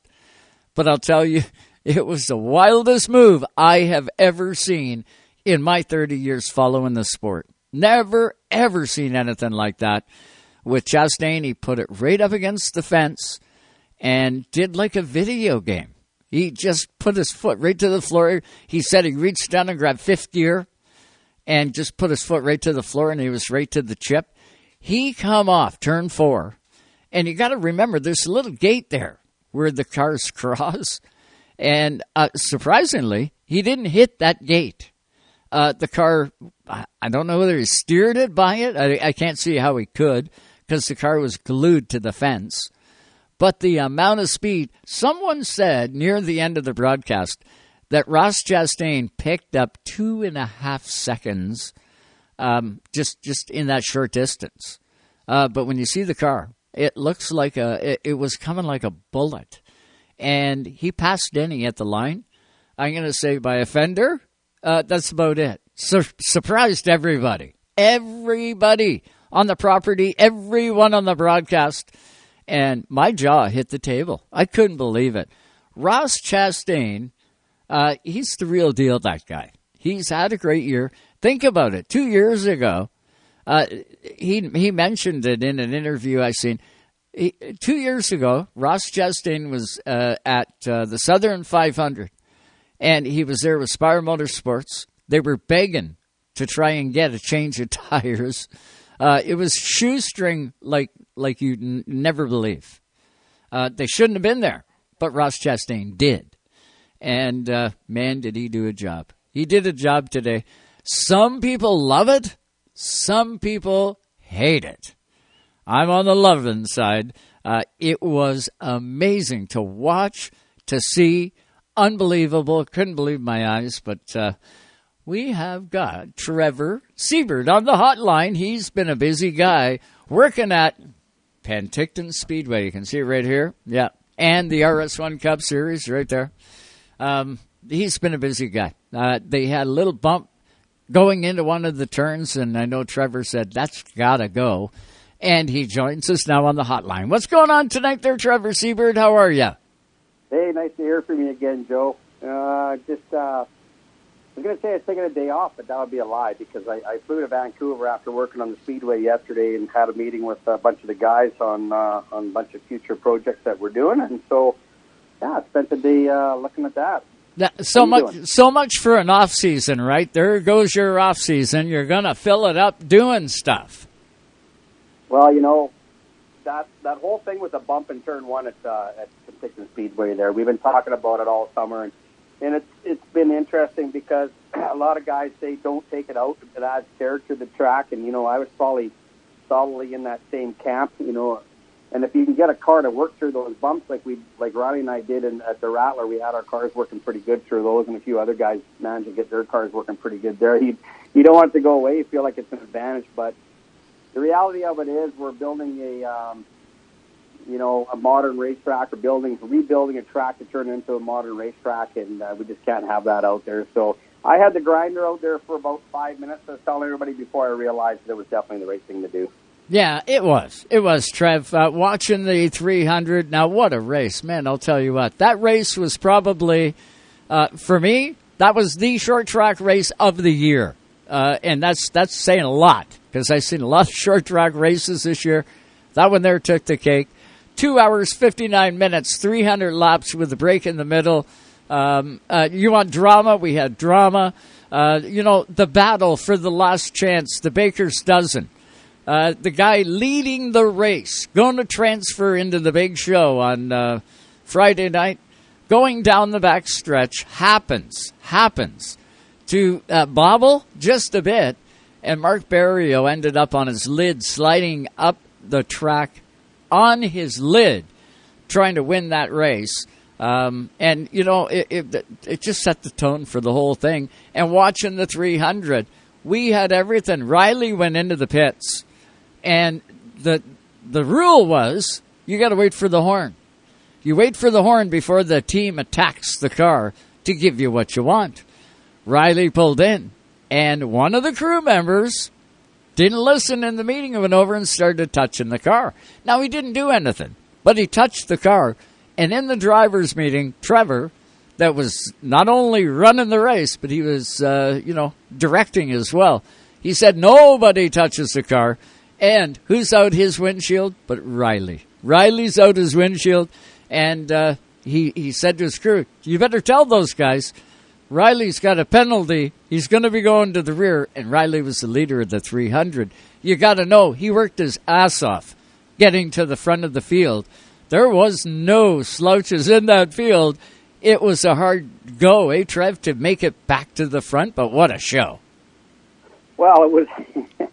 You know, it was. I know Riley was pretty upset about it, just because they messed it up. But it didn't bother me quite as much. I was more embarrassed than anything else because both of us got put to the back, and I was the guy who wrote the rule. And I was pretty adamant at the drivers' meeting. I mean, I wasn't the competition director, but some of the guys were wondering about it, and we were pretty sure to make sure that everybody got it. You couldn't touch the car until the horn went off. So everybody got the same opportunity to get in and get squared up in the pit because our pit lane is pretty small. And I was sitting in my car taking a break, and I could hear all the screaming and hollering and people pointing at Riley's car. And I was like, what the heck are they screaming about over there? And then I realized that what was going on, and I got on the radio and I talked to Jeff Walton, our crew chief, was crew chief on both cars, and And I said, hey, did we touch my car too? Because, of course, I wasn't up on the jack or anything yet, so I didn't know if they're touching. He says, well, I don't know if the guys touched it or not. And I said, well, that's all I need to know.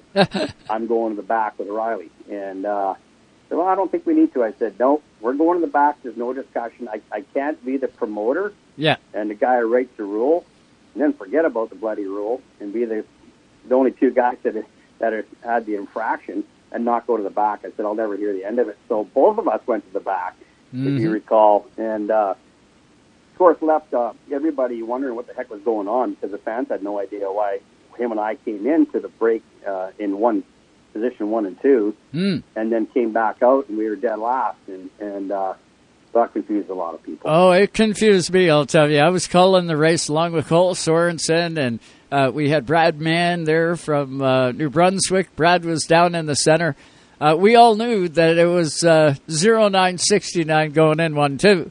And when it come back out, and 0969 were at the rear, I mean, what the hell's going on? How come those guys are there? We got the message finally and went, oh, that makes sense if they got on the cars early. But that just shows you there was no bias in this race. None. I can guarantee you that. And what a show did we end up with. Man, oh man, it was something else. And there was good racing all year, really, at Penticton Speedway. I heard lots over the course of the summer. It all shook out fairly well, did it, for you, Trev? You know, I think it was a big success all in all. You know, we came out of COVID, everybody did, with all these tracks not being able to run events and not being able to put people in grandstands. It was our first season of owning the track where we were actually able to sell tickets to anybody. More than, I think it was 50 people we were allowed last year, which was ridiculous. So it was a big success from that standpoint, and we got a lot of new fans. You know, you're going to get the low line crew. You're going to get the hardcore race fan that will come to just about anything, and that's you know, we certainly appreciate that. But what we need to do in our sport is introduce it to new people all the time. And one of the things that we really focused on was our marketing and trying to get new people out to the track, and maybe get some people that hadn't been to the track in a lot of years.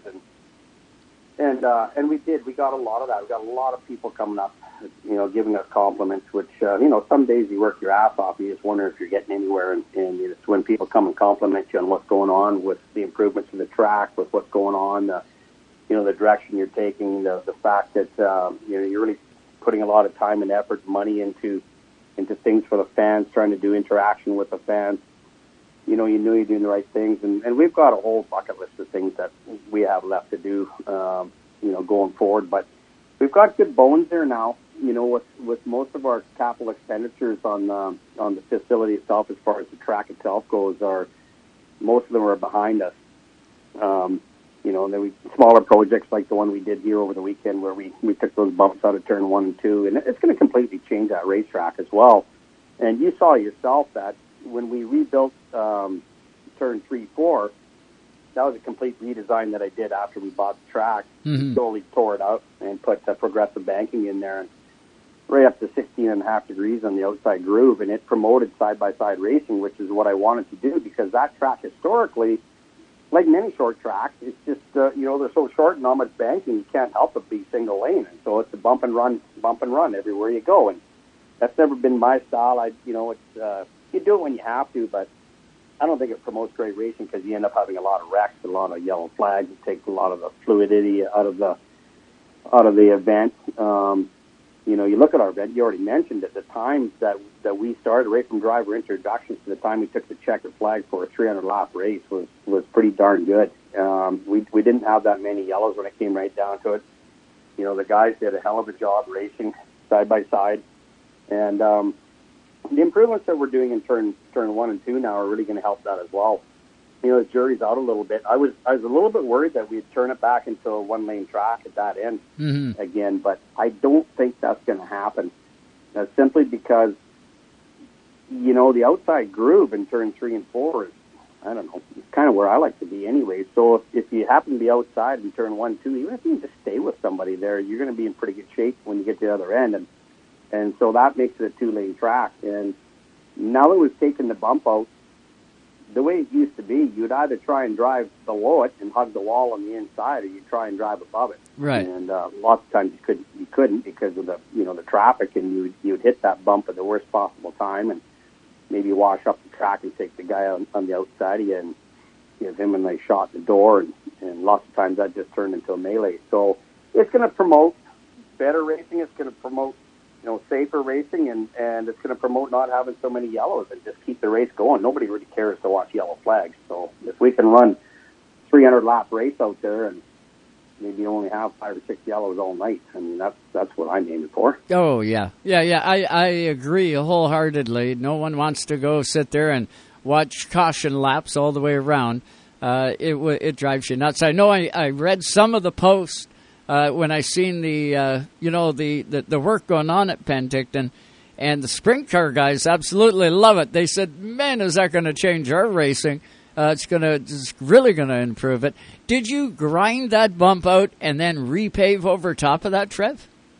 Yeah. So what we did is we, that track's kind of interesting. It was built in 1969, and they've done various different paving jobs along the way. I can't profess to say I know of any of them. I mean, it was pretty old when they built it, right? So, but you find out as you do improvements. So when I took 3/4 of the wall down in that place, you get to see what was there for the outside of the track. And in some places it was only an inch thick, and other places it was a foot thick. For whatever reason over the years, probably different improvements, or maybe they had some soft spots or different things. So when you run a grinder on a track, you run the risk of penetrating through the surface of the asphalt and getting down into what we call the base, which is your gravel. Right. And so we actually did penetrate through in a couple spots. It was no big deal. We get down into the gravel and the sand. A lot of that track is built straight on the natural sand that's there. But the grinder that we use it has a set of what are called sonics, and it reads the ground. So you put one out in front of the grinder and one behind it, and it basically uses those signals to average out the distance between the two sonics, and it works a bit like a grader. Yeah. And so it'll take your high spots and your low spots off. But when you consider that a track that has 8 or 9 degrees banking in it, and it's turning and fairly sharp too, a small radius track like that, it's like trying to grind the inside of a salad bowl or something like that. So, you get all kinds of wild compound curves going on in there. But it turned out really well, and so in some places we took maybe, let's say, an inch, in other places there'd be 3 inches, depending on what you had for a bump and what it took off. And so that profiled the track pretty well. And then whatever was left over that the grinder didn't take out, the paver theoretically should take out the rest. And so how do I put this? I guess if there's still any kind of significant bumps in there, then it's probably my screw up at that point, and I'll have to take responsibility for it. But I'll just say that I guess my excuse will be if there's still a bump in that track, I'll just say I'm trying to appease everybody, the people that want to go, and people still want one, so I paid one back into it. Yeah, it's a little bit of popcorn under there, guys. We did it just for the fans. But quick story, I got a quick one for you. Repaving Sauble Speedway back in 1997, I think it was. Get the whole EC King crew in there, and there's a lot of guys, and they got truckloads of asphalt ready to go, and the day before comes, and they send out that grinding unit. It was all the way out in Nova Scotia. They brought it all the way from Nova Scotia to Sauble Speedway. It's got those automatic levelers and their eyes that sort of point down at the surface. Well, my dad was still alive back then, and he said, "Joe, you got a lot of guys here." He said, "Should I run down to Tim Hortons and get everybody coffee?" I said, "Yeah, Dad, that'd be a great idea. Here's some money. Grab coffees for everybody and grab a bunch of donuts." So that's what he did. He was gone, 10, 15 minutes, and shows back up, and it was my job to go around to the crews that were out grinding the track and getting ready and doing their thing. I handed him a coffee, the guy that was operating the machine. Well, I said, "You want a donut?" So he went to set the coffee down. He put it down on the step where he would step onto the unit, and he went to dig into the donut box, And all of a sudden, the grinder went just right up on its side and it started grinding like huge. It was really throwing stuff. And he automatically hit the kill switch on the thing and it stopped. And he said, I don't know what the hell's going on with this machine, but look at the grinding disc, and it was really going. And the big boss, his boss, showed up, and he goes, whose coffee is that? And the operator said, it's mine. You want Tucker went and got a whole bunch. You want one? He goes, no, I want you to lift it off where you got it sitting.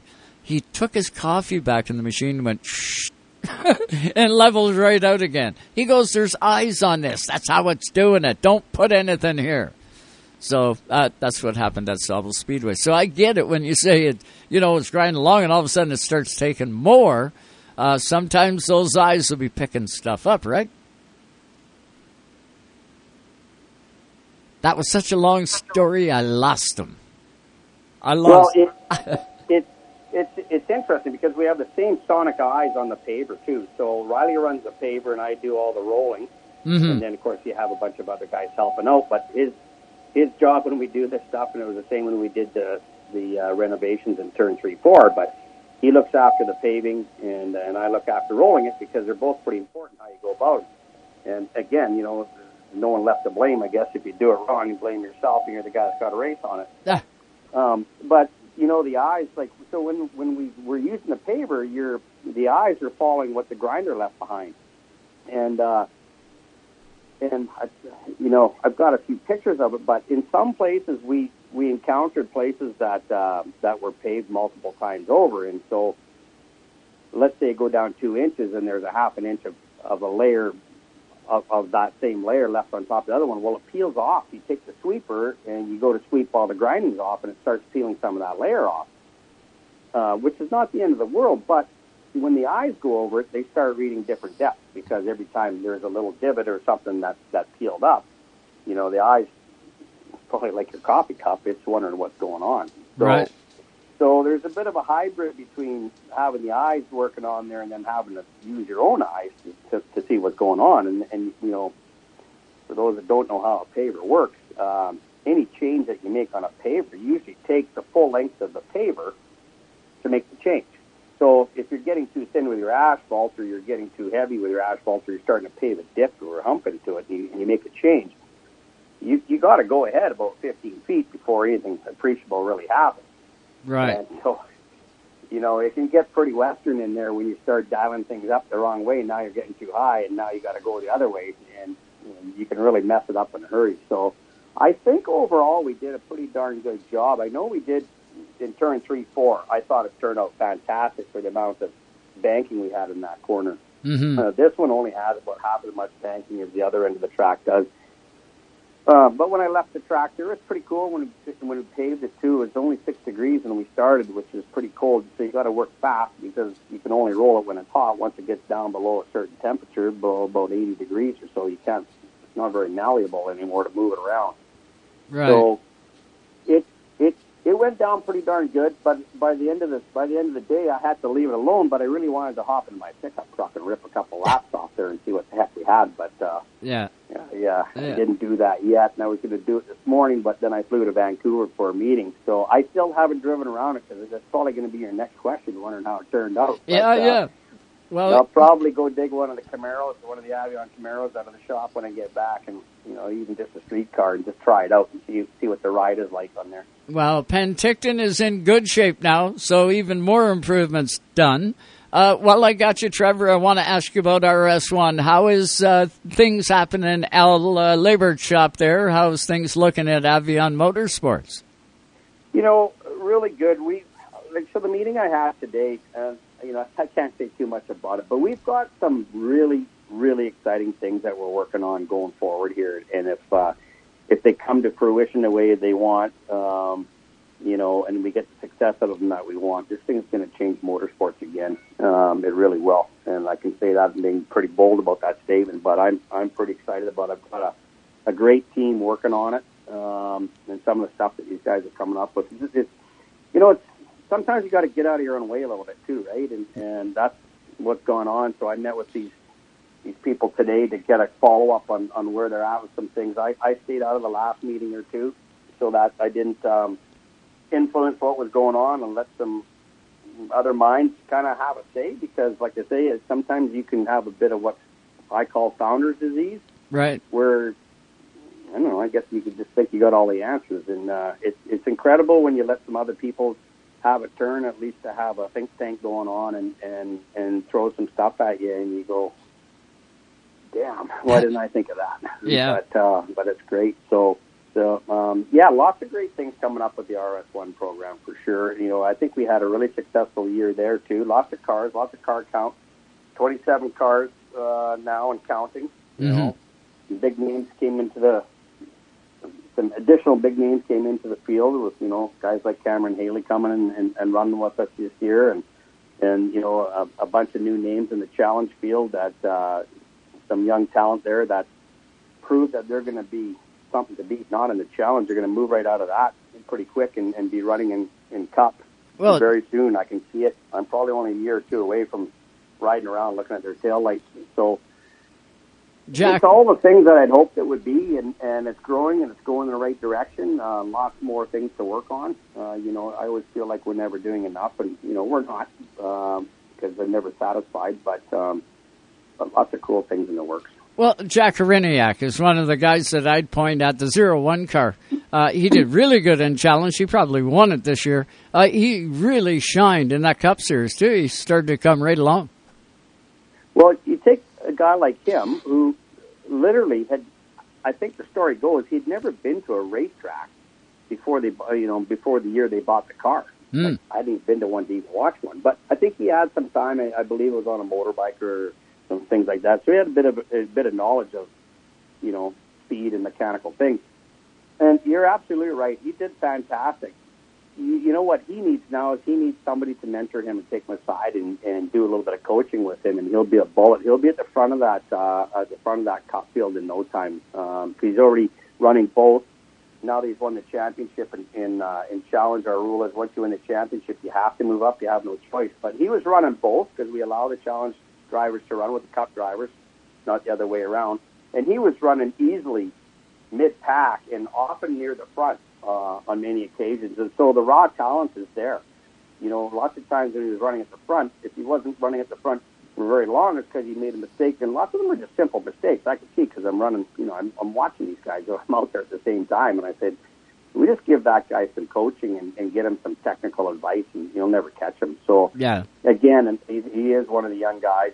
Jesse Webb, another young guy. We've got some interest from a few other young drivers, you know, that are still in their teens that are going to come on board.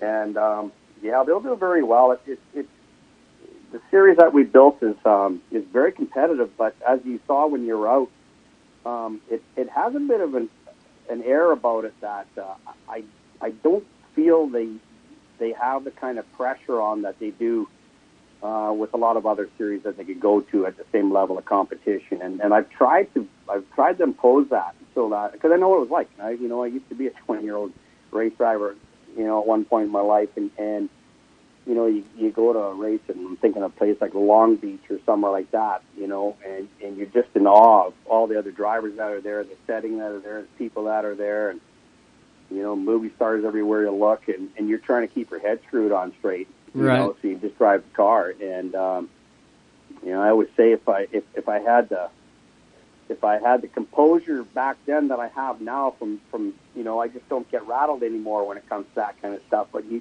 so I guess what I'm saying is I'm trying to build this series in such a way that a lot of these young drivers, when they come to us, they don't feel that pressure, because it's a lot easier for them to excel and build their confidence when they don't feel all this outside pressure and you know, have that on them. You go to places like even the Toronto Indy or the Vancouver Indy back in the day. I mean, even it happens at Penticton Speedway. You look at Ellie Dunphy, who was our development driver running in the street stock, and I know she felt a lot of pressure when we picked her up as a development driver and got her a new car and got them all uniforms and everything else. I had to talk to her a few times and say, you know, Ellie, just take it easy. You're the same driver you were yesterday. So, you know, try not to feel the pressure. And I talked to her. I think it helped a bit, but you're never going to get right off of that. But that's really what we're focusing on over there, is to develop a lot of these younger drivers. Absolutely, and it's working. What a concept, what an idea. If you don't know what I'm talking about, the RS1 Cup Series, you can check all of it out at Avion Motorsports. That's avionmotorsports.com. Have a look at it. If you're a competitor, you want to get into one of these cars. It's affordable, it's incredible racing, and you're going to run on a variety of racetracks from world-class road course at Area 27 to Penticton Speedway, and we'll have to look and see what the schedule looks like for 2023. Trev, we're getting close to the top of the hour here, so I got to make this maybe my final question to you. When will the schedules come out for both Penticton and the RS1 Cup Series? Do you got kind of a date sort of set aside? We're hoping to have them out here in the next few weeks. The RS1 should be out in the next couple of weeks. We got to finalize some stuff. You know, we're still working with Saskatoon on the race out there, and finalizing some things. So it's Area 27. So, but I believe in the next 2 weeks that'll be out. The Penticton Speedway one, we've got most of it put together. Everybody's going to want to know about the Western Rattler 300. Sorry, I got some sirens going by me here. But as long as they're not for you, it's okay. They're not for me. But the Western Rattler 300 is definitely going to go ahead, and we'll have an announcement of that coming out in the next short little while here. We're just working on a date. It'll be similar to last year's time frame. We're thinking about pushing it a week down the road, just so that we can guarantee the weather a little bit better for temperature-wise. But we also are consulting some of the tracks in the U.S. so that we're not stepping on each other's feet. I want to get a bunch of the U.S. drivers up. They wanted to come last year. Most of them didn't have their COVID shot, so they couldn't cross the border. Now they can. And so it'd be nice to have the international flavor there next year. I just want to make sure we're not scheduled on top of somebody else. Yep. But that'll for sure be going ahead. Trevor? I'll also say one last thing. I'm watching you on your YouTube channel there, Joe. You're best dressed guy in Eastern Canada right now with what you're wearing there. Yeah, you love it. I'll tell you what, this is one of the best sweaters I own. It looks good on you. Well, thank you, my friend. Trevor, we will definitely get you back on. I know there's going to be lots to announce, but we'll do everything in due time. And I'll definitely keep my eyes pinned on everything that's happening with Penticton Speedway and, of course, the RS1 Cup Series. Can't thank you enough for the time tonight on Race Time. Well, thanks a lot, Joe. I really appreciate the time you give us out here, and you know, it's been a hell of a support for the racing in Western Canada, and I think we'll be talking to you in the next short little while. We'll do some announcements, and maybe I'll jump on your show if you'll have me, and we'll go through that together. Absolutely. Next time you're videoing. You're going to be on here video, but it's dynamite having you. Thanks so much, Trevor. Thanks, Joe. Have a great night. You bet. Trevor Siebert, Penticton Speedway. Guy has done an amazing job. Him, Ingo, like the whole staff. Bryce is there. There's lots. It's not just Trevor, it's lots. But he does such a good job, man. BC is a hotbed of racing.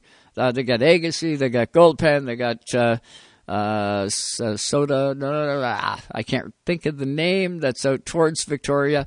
I know we lost one out there, but give it time. We just may get a new site for that one. We'll keep you posted on everything there.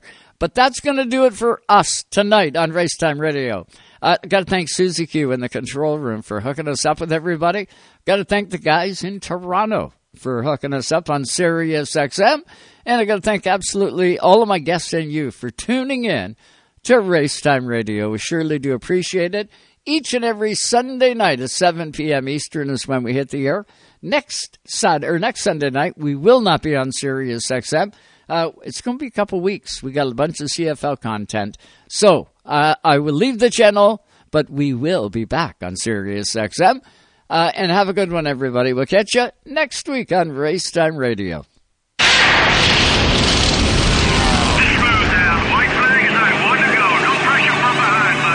Thanks for listening to Racetime Radio. Visit us on the web at www.racetimeradio.com. We hope you'll join us again next time for more Racetime Radio. Come on now, dig. Exclusively on your home for the hardcore race fan. Excellent, buddy. Excellent.